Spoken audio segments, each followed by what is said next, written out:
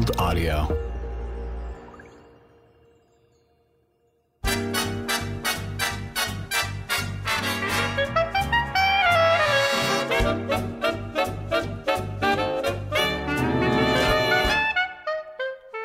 Episode 3, Tea with Mr. Key.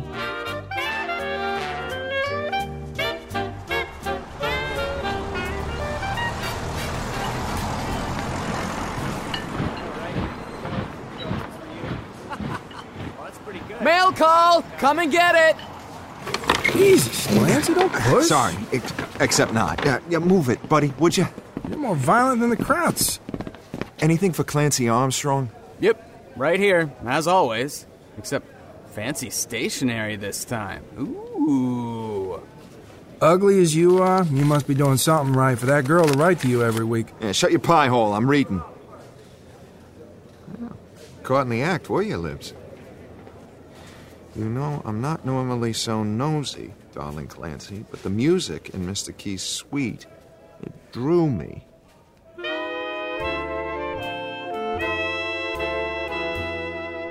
And then, like any child with her hand in the cookie jar, I got caught. Mr. Key was so angry and I was so scared. He'd have had every right to pick up the phone, call Mr. Gibson, and demand I be fired on the spot. But you will not believe what happened next. I asked you what the devil you're doing going through my private papers. This is a top-secret project. Is it hotel policy to hire snoops? I am so sorry, Mr. Key. I can explain. How do you know my name? Oh, it's you. You remember me, sir? Of course, the charming maid who threw a drink in my face at the Duxbury's New Year's party. I seem to always meet you under the worst circumstances. Hardly the worst. But you do have a gift for making impressions. Liberty, is it? Yes. You have a good memory. You have a memorable name. You work here now? Yes, sir. What happened to your position at the Duxbury's? That's a long story. Perhaps you'll tell it to me someday. Will you? You'd really like to know? I really would. Meanwhile, what do you think of the piece? The piece? The composition I interrupted you reading when I came in, my dear. The one still in your hand. Oh, that. Oh, my feeling precisely. Excuse me.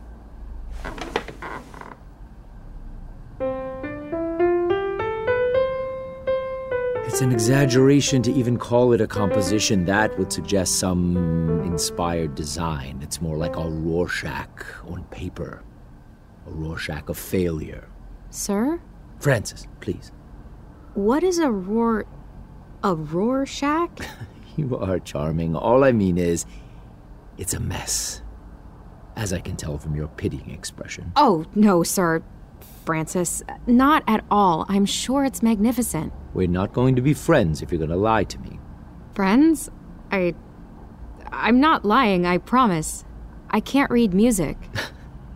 You are bewildering, as well as charming. You were going through my sheet music like a pig hunting truffles, but you can't sight read. No, sir. I mean, Francis. I can sing, but I can't read music. You sing? Not professionally. By ear, then? I'm not sure what that means. Come hither, my dear. Sit by me. On the piano bench? Indeed. I promise I won't bite. This is called Middle C. Sing that, if you would, for me, my dear.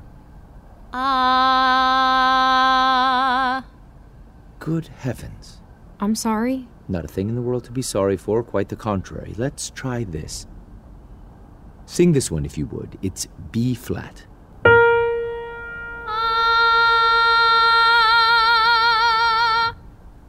Now this one.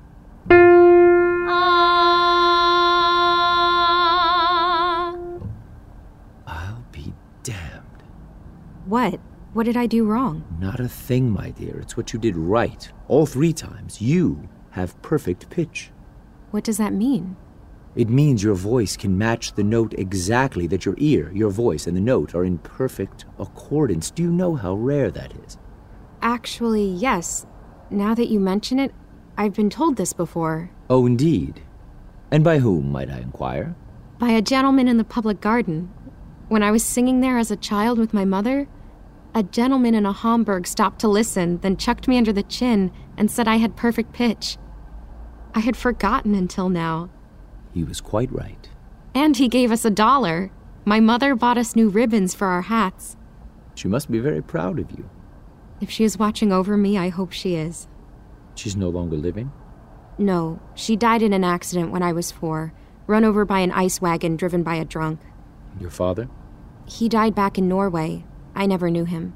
I am terribly sorry, my dear. You're quite young to be so adrift. Thank you, but I'm not adrift. I have friends here, and I didn't mean to offend you. You didn't. I'm relieved. You're an orphan. You have no training beyond busking in the street. You can't read music, and you should be soloing on every stage from here to Paris. My dear, would you do me a favor? Me? Do you a favor? Please. Sing for me. Oh, but I just sing in the back rooms for my friends. Have we not established that we are friends? But you are who you are. I'm just a chambermaid. A chambermaid with the voice of a Wagnerian diva. And nonsense. Anybody can be friends with anybody. I'd be honored to be friends with you. Truly? Truly, truly. But only if you sing me something. Anything? Anything. I think your mother would want you to, no? Yes. Oh boy. Okay. What should I sing? If I play this, will you sing along? I know you can't read the music, a condition I would be happy to rectify. But meanwhile, could you perhaps la-la-la your way through it? I'll try.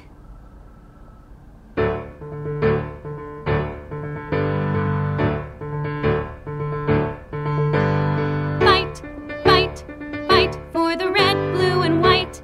Fight, fight for the might of the right of America.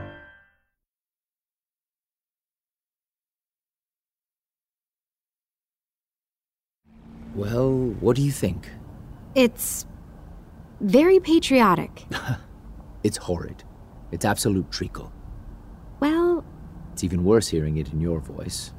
It's in no way worthy. I aspire to write something worthy of your talent. That's my new goal. what was the old goal? Meeting my deadline for the White House, FDR. FDR? The FDR? The one and only. He commissioned me to write an anthem to inspire the troops overseas, you see. It's due July 4th, and you can hear how well I'm doing. I'm sure you'll come up with something. I certainly hope you're as good a fortune teller as you are a singer. May I admit something to you I've never told anyone? I do love music, more than anything. Been scribbling compositions since I was a little boy. It's part of my birthright. I'm related to Francis Scott Key. You know who he is? He wrote the Star-Spangled Banner? You are smart as well as lovely, my dear, yes. I had hoped to inherit his talent. This is, of course, why the president assigned this task. But Liberty, the more I read the headlines, the more I envision what the men are sacrificing overseas, how they're dying, while I tinker about here, the worse I write. It's a huge job to undertake. Perhaps I'm the wrong man for it. Perhaps I don't have the previous Francis's talent after all. I'm sure that's not true. I'm sure you'll make them proud. You're a sweetheart, aren't you? What is it? You make us proud, our hearts and voices loud, all in the name of Lady Liberty.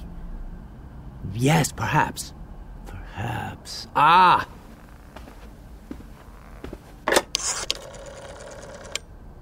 High tea to room 314, please. Right away. Cucumber, watercress, egg salad, salmon sandwich, all the sandwiches. Earl Grey.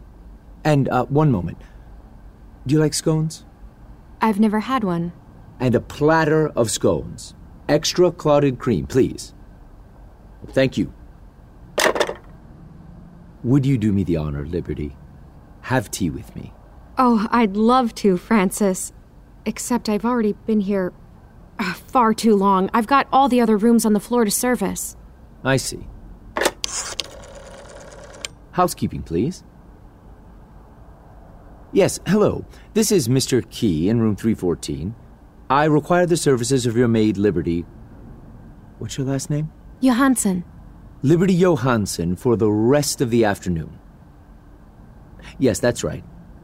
And I'll be requiring her services in the afternoons until further notice. Yes. Thank you, Mr. Gibson. Voila. Your freedom, my dear. Liberty for Liberty. I can't believe you did that. Neither can I. But Liberty, I've just had a brilliant inspiration. What is it? You. Me? I need you.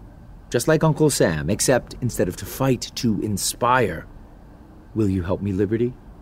Well, of course, Francis. Any way I can, but I don't see I've how... been going about this solo since I got here. And that's where I've gone wrong. I need a duel. I need a singer to embody this work, to bring it to life. I need a standard to live up to. I need you, Liberty.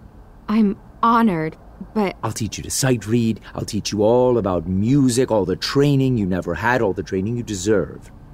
Oh, that is a dream come true. But my position here... Mr. Gibson might not like me working here all afternoons. If I lose this job... Don't worry about Mr. Gibson. He works for me. I'll take care of everything, Liberty. What do you say? Room service. Thank you. Bring it in. Your tea, Mr. Key. Delightful. Just put it by the window, miss. I'll help you. What are you doing? This isn't your job. Do you think I'd miss this? Hell no. I traded David a pack of Luckies to let me bring the card up. Shall I pour, sir? No, thank you. I've got it. Very well, sir. Looks like you've got it, too. Keeping Mr. Composer company every afternoon? You work fast, kid. Not as fast as word travels. And it's not like that. Whatever you say. Wink. If there's nothing else, I'll leave you to your sandwiches. And extra cream.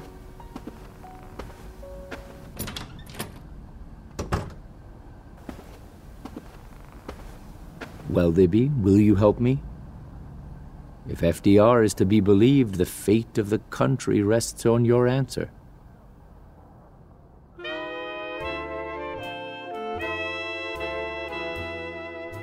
And so I'll be training with Mr. Key. Of course, it's only temporary and only in the afternoons. But oh, darling Clancy, what an opportunity. What an opportunity. I never imagined I could actually learn about music, from sight reading to phrasing, and from somebody of Mr. Key's stature. He was educated at Juilliard School of Music in New York and... Oh, for Pete's sake. What's up, buddy? You look like you swallowed a worm, which is kind of likely given the grub around here. Nothing. Just... My girl's taken up with some fancy pants composer guy. What do you mean taken up? Did she send you a Dear John? No, nothing like that. She's got a new job singing, and I'm proud as hell. It's just... Jesus! Incoming! Take cover! God! Chris!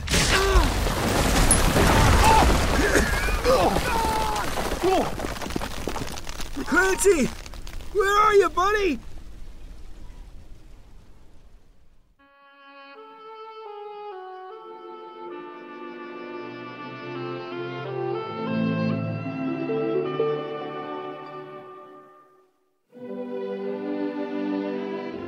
This is Jane Green. If you have questions for us about the Key of Love or have any comments on the podcast, we'd love to hear from you. Please email us at keyoflove@emeraldaudio.net. Again, that's keyoflove@emeraldaudio.net. Find us on Facebook and Instagram at Emerald Audio Network. The Key of Love is a production of Emerald Audio in association with Gemini 13. Based on a story by Jenna Blum, written by Jenna Blum and Tommy Lombardi, produced and directed by Garrett Scott for Real Jetpacks Productions. Original music by Dan Lipton. Featuring the voices of Dan Bittner, Orla Cassidy, Lauren DeLemos, Jessica DiGiovanni, Cynthia Farrell, Sean Gormley, Evan Hall. Brandon McInnes, Louis Moreno, Ruby Rakos, Beckett Royce, Jonathan Sale, Kate Wyman, and John Strajewski. Sound design, mixing and mastering by Paul Goodrich. Sound editing by Justin Kilpatrick. Executive producers, Jane Green, Spencer Brown, and Mark Francis. Our head of marketing is Erica Farmer, with special thanks to Greg Norton, Charles Steinhauer, Scott Waxman, and Jacob Bronstein.